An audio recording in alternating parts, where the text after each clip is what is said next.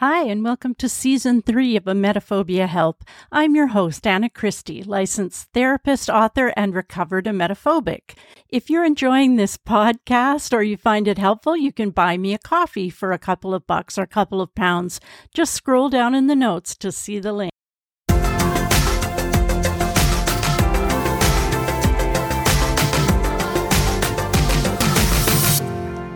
Well, I'm very excited to be here recording today with child psychologist Dr. Erin Neely. Dr. Neely works with children on the autism spectrum, as well as kids with anxiety and PANS. And she's in private practice in New Hampshire in the United States. And the reason that I asked her to come on is because I found her book. I'm always looking for books and things about emetophobia, and she has written a book called Emetophobia, an ERP Activity Book, and it's absolutely a beautiful book. This is when I'm kind of sorry that I have a podcast and not like a YouTube channel, because it's just so colorful and funny and cute and just a beautiful book. So welcome, Erin. Well, thank you. That was all very kind. It's lovely to meet you. Thanks for having me on. Yeah. Maybe you could start by just kind of sharing with us the inspiration you had behind writing this book and what you hope that, I assume it's for kids. So it is, yeah. What you hope kids will get out of it. Yeah. So I often treat children who have emetophobia. And as we know, kind of the primary treatment for that is exposure. And I often make different kinds of handouts and tools and things to use with my clients. And I just wanted to put together a book that I could share with other therapists, ideally to save them time, just to give them, to do the work for them so that they could just buy a whole book with all of the tools and things in it for working with a child with emetophobia. Right. Well, you're a woman after my own heart, because I as I reach a kind of retirement age, I tell most people I'm going to work till I die. So I've probably got another 20 years to go. But I think about, that proverb about give a man a fish he can eat for a day, but teach him to fish and he can eat for a lifetime. So I think about sort of educating other therapists, because there's not a lot known about emetophobia. Like, how did you get into it? What was your first experience of it? I've been doing this work for a really long time. I don't know that I could remember the first one. But a lot of the children that I see have emetophobia as well as other phobias. I mean, oftentimes I find that if a child is afraid to vomit, then they're afraid of lots of other things. Right. And so I really had to, it was in my training, obviously, in graduate school, how to do ERP. But obviously, when you're working in the field, you need to continue to develop your skills and develop some comfort with it. So I really just started educating myself about it, and being as creative as I can. Kids don't let you just sit and talk at them. Right. You have to have games, and you have to be funny, and there's lots of things you need to do to keep their attention and to make therapy, not boring drudgery, but something that they enjoy and feel empowered by. And so that's kind of where a lot of those tools came from, was that sort of spirit. Yeah, that's really interesting. I mean, yeah, I was going to say I was shocked to hear that you learned any of this in school, however long, unless you just graduated, but I don't think so. Nope. But I'm sure you learned about ERP, exposure response prevention. Have you come across therapists, and I ask this because I have come across therapists that do CBT and they're willing to do the cognitive exercises with clients, like restructuring, people's thoughts, the way they think about what they're afraid of and so on, but they're not willing to do exposure. Have you found that sometimes? I do. And I think it comes from people's discomfort with discomfort. I think, therapists want to be helpful and to make people feel better at the heart of things, right? And the idea of making, especially a child, that's where my expertise is, the idea of making a child uncomfortable on purpose is not a popular idea. And so there are therapists who really avoid it, which is a bummer because it's kind of one of the best treatments for all kinds of anxiety is to go do the uncomfortable thing. Right. Yes. And in a way that you can cope with it little by little. That's usually. Right. Yeah. In small doses. Exactly. Right. And baby steps sometimes. Sometimes steps are very baby. Yeah. And sometimes they need to be. Right. Yeah. Other people can take giant leaps from time to time, but exactly. Yeah. I think, Dr. David Russ, that the child psychologist who I just published a book with, he says something about, I'm going to make you scared on purpose and your parents are going to pay me for it. And it's, try to just kind of be a little bit funny, I guess. Sorry. Yes. I've got, there's a kitten scratching at a door. So we're going to see whether he gives that up. Yeah. All right. Cut all of this bit out and let him out. Anyway. No worries. It really is a beautiful book. Can you kind of give like a little bit of an overview or of some of the key activities or exercises in this book and, how they are helpful? Yeah, sure. So it's designed to be used for sort of the whole range of emetophobia. And so it starts with exposure to words. And so there's different kinds of word activity. There's sort of like a Mad Libs kind of game in there. There's a word search. There's coloring in words. And then it kind of moves on into introductory level, sort of visual, cartoony kind of images of vomit and vomit related things. Right. And then it's got some pictures, some actual photographs of vomit. So you can draw a picture around the vomit. And then it kind of ends with doing things that might actually make you a little bit nauseous. And the final activity in the book is actually, I call it barf bingo. And you can check off the different activities. And it's sort of a culmination of doing all of the exposures sort of all in one. Right. This barf bingo is pretty cool. Read in the car, make some fake vomit, pour soup in the toilet. I'm just picking out a few things. Make a video of you fake barfing. I mean, kids would love this stuff. Play guess this smell. That's funny. I'm sure that's a game you play. I don't know what it is, but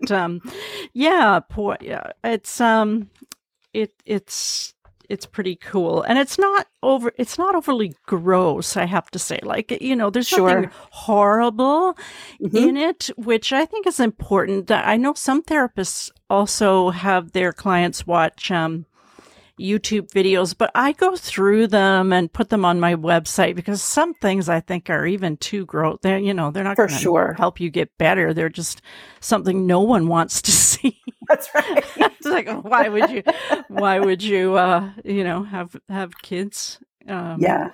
Those links on your website are really great. Yeah. Thank you. I'm always, trying to keep them current and relevant. And now David Russ is, he's drawn a lot of the cartoons that are on that site now. Oh. So I only draw stick figures. So I'm very appreciative of that. Yeah.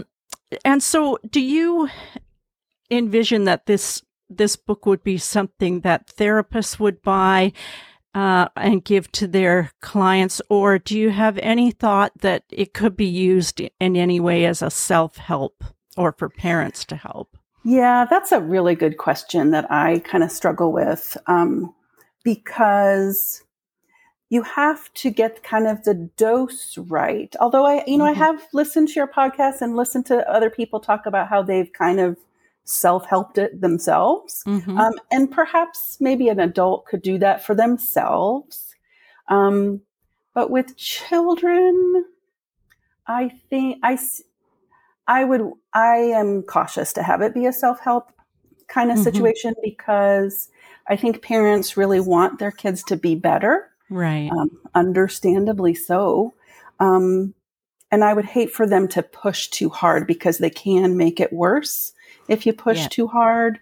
And so it would be a good idea to have a well-informed person about how to help you choose the right dose, like the right level of exposure. Yeah, that's probably true. I'm kind of, now that we have a book out and we have a website up and I have this podcast, now I'm thinking about people who don't have any money or insurance, and so I'm just kind of thinking, okay, what could I do? How could I, I am running some classes I'm going to try that with 10 people in the class. Oh, cool. See how, and for a very reduced, nothing like 10 sessions would cost with a therapist. But people with kids, I think you're right. I've even, when I was working with children, been scolded sometimes that I wasn't pushing enough, that I don't know. Have you experienced that? The child doesn't get better fast enough, or? Yeah, as fast as people would like. Sure. Yeah. It kind of happens all the time. And it's hard change takes time, and it's hard to see your child suffer. So people really understandably want their child to get better as fast as they can. Right. And as a therapist, it really is one of my values to help people get better as fast as they can. I really try to work as swiftly as possible. But people are people, and they're going to do things at their own pace. That's right. Yeah. I think that I know that when I was a child, of course, there was none of this knowledge around, unfortunately. Right. But I did go to several psychiatrists, and I don't know who else, maybe psychologists when I was a kid. I don't know who they were, but they were, sometimes they would know what I was afraid of, and they would kind of throw it all at me in a sense of talking about it. And that made me just not want to go back. I'm talking about being about 8 or 9 years old and thinking, I do not want to go back. I don't want to talk about this, And sometimes I think you probably have you found any examples of children that can't even, like, they don't even want to hear the word, or? For sure. Yeah. And so where do you start there then? I mean, they don't even want it. They don't want this workbook yet because they don't want to even think about it. Yeah. Yeah, exactly. There's one activity in the book for that sort of thing where it's just a picture of it's multiple photographs of food, and it's talking about eating, what did this person eat is what the task is. And you try to identify all the different kinds of foods. And that's sort of a pre-exposure exposure, because it's literally just to foods. And so there is a way to work around it. You start with hinting at it. You can start with, what are the things that you avoid, and you give the child a chance to tell you all the things that are dangerous. And you really help them feel like you hear them. These are the things I'm avoiding because they're dangerous. And so you take all of that really seriously, and you can catalog it.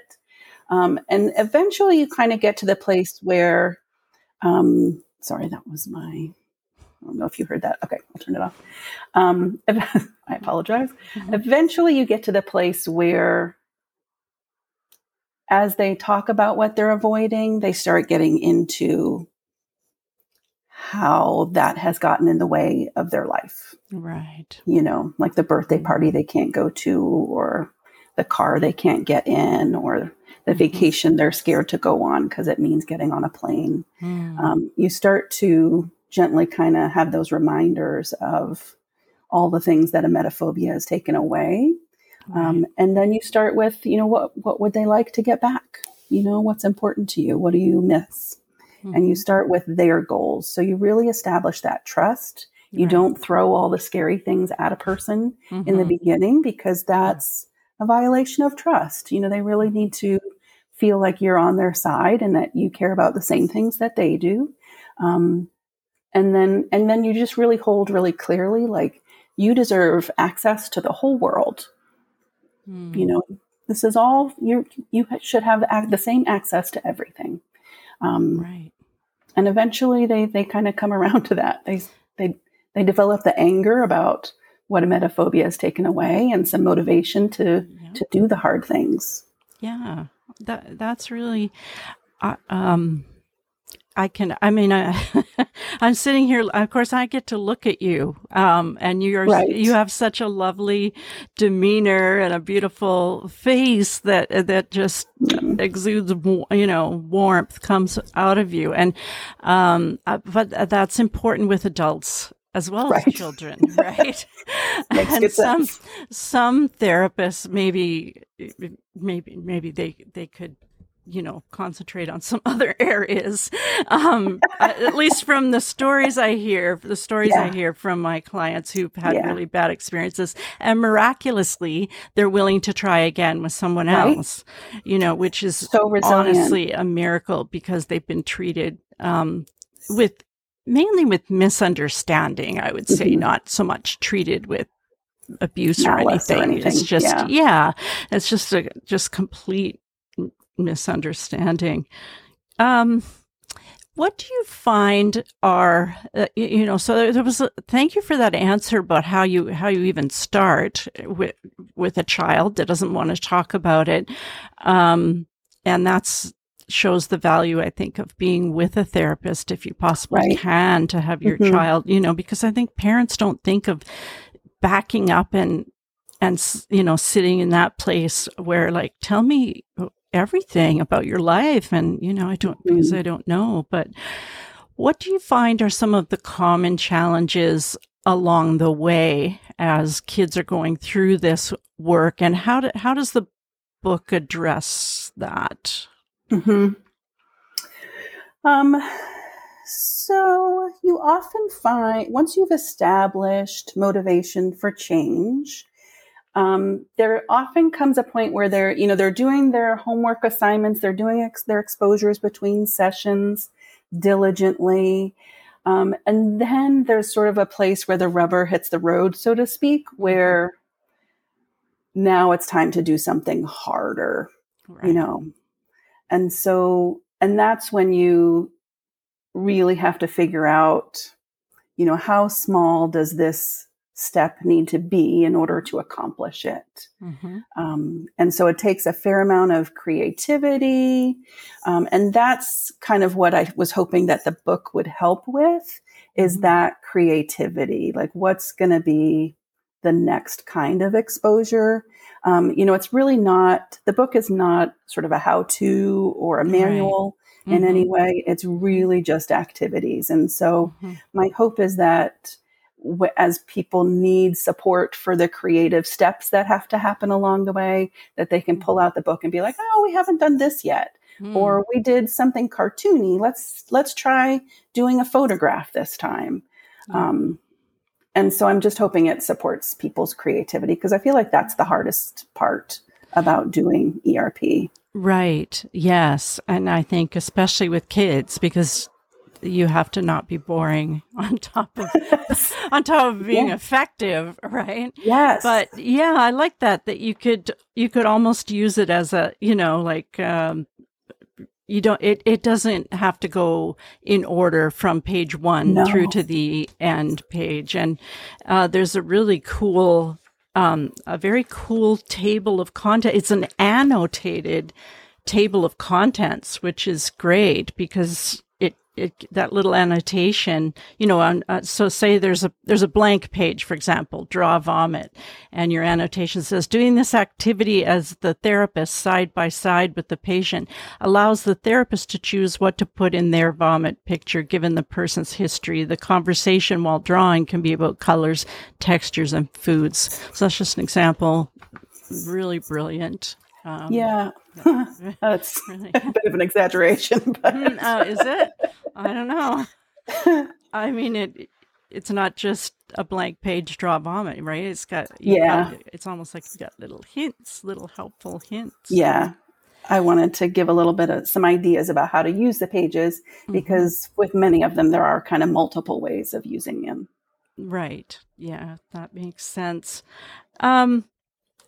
Aside from this book, do you have other strategies or resources that you would recommend? We do have quite a few therapists listen to the podcasts. Well, any other things that you would recommend for working with kids with emetophobia? I feel awkward doing it, but I would actually suggest my other book. Sure. The A to Z Guide to Exposure. I can show you, although people won't necessarily see it. And it's sort of it's an A to Z guide. So from like airplanes to zombies, it's just lists and lists and lists of different kinds of exposures to use for different fears. Oh, and cool. It's not just emetophobia, but for all the different things that kids can be afraid of. Right. And again, I find that if I see a child who has emetophobia, they often have other phobias as well. Right. And so even while writing it, I was finding that I was pulling the book out just again, to be those reminders of what are the different levels, what are the different steps, what are the different size doses of an exposure to a particular thing that you can do. And it saves time for therapists and clients building a hierarchy too, which I found way back when I had emetophobia as an adult and went to therapists and they wanted to build a hierarchy, I actually didn't know what a hierarchy would be. I was, other than saying, if I'm anywhere near anyone who feels sick or vomits, I'm absolutely terrified. If I'm not, I'm fine. So that was no hierarchy, and they would get sort of frustrated. But which is why we kind of have our website in it's in a hierarchy. It's in an order. It's not, perfect for everyone, but some of the research would suggest that you don't have to do everything in absolutely perfect order anymore with ERP anyway. I think I could sit and talk with you all day about your practice. Absolutely. I was going to ask before, was that the book that you wrote with someone else? It was, with Dr. Dawn Hebner. Right. And I think for some reason we know her. I can't remember. I think David Russ knows her. Or she's written other books by herself, perhaps. She has, for sure. The Facing Mighty Fears About Throwing Up. It's another smaller book for children. Yes, and which is more of a manual, like not a manual, but more of a how-to self-help model. Right, and that just came out as well, I think. It's amazing how in just the past 3 years, there was nothing on the market, and now it's there are 3 self-help books for emetophobic adults and our book for therapists and a number of different resources for children. There's one called Tummy Troubles, I think, by James. I saw that on your website, Roche, I think, and the other one that David Russ wrote and published himself. He put it up on Amazon. I can't remember what it's called. Sorry, David. He's not listening. But you know what? If you go to Amazon, hope he is listening. If you go to Amazon and just put in emetophobia under the books section, there isn't very much. So it doesn't take much to kind of comb through. And there are a few sort of scammy ones but I usually buy anything new that I see. So, well, you have been a wonderful, wonderful guest, Erin, and I think that it's really helpful. I just really want to plug this book, and I will put a link to it, at least for Amazon.com, in the show notes. So if people are listening and want to order it and look through it, or if your child is going through treatment for emetophobia, you could give it to their therapist or recommend it. Yeah. That would be a good idea. Yeah, for sure. Yeah. Well, lovely having you here. Thanks so much again. Thank you, Anna. It was lovely to meet you, and I appreciate all the work that you've done to help people as well. Thank you. For you therapists who are listening, Dr. David Russ, child psychologist, and I have a new resource website for you at emetophobia.net. And there are self-help instructions there as well if you're looking for exposure resources. People with emetophobia, I have a new Facebook group that I made called Emetophobia No Panic, which has very strict rules and is more about sharing success, therapy information, and so on, more so than the other groups.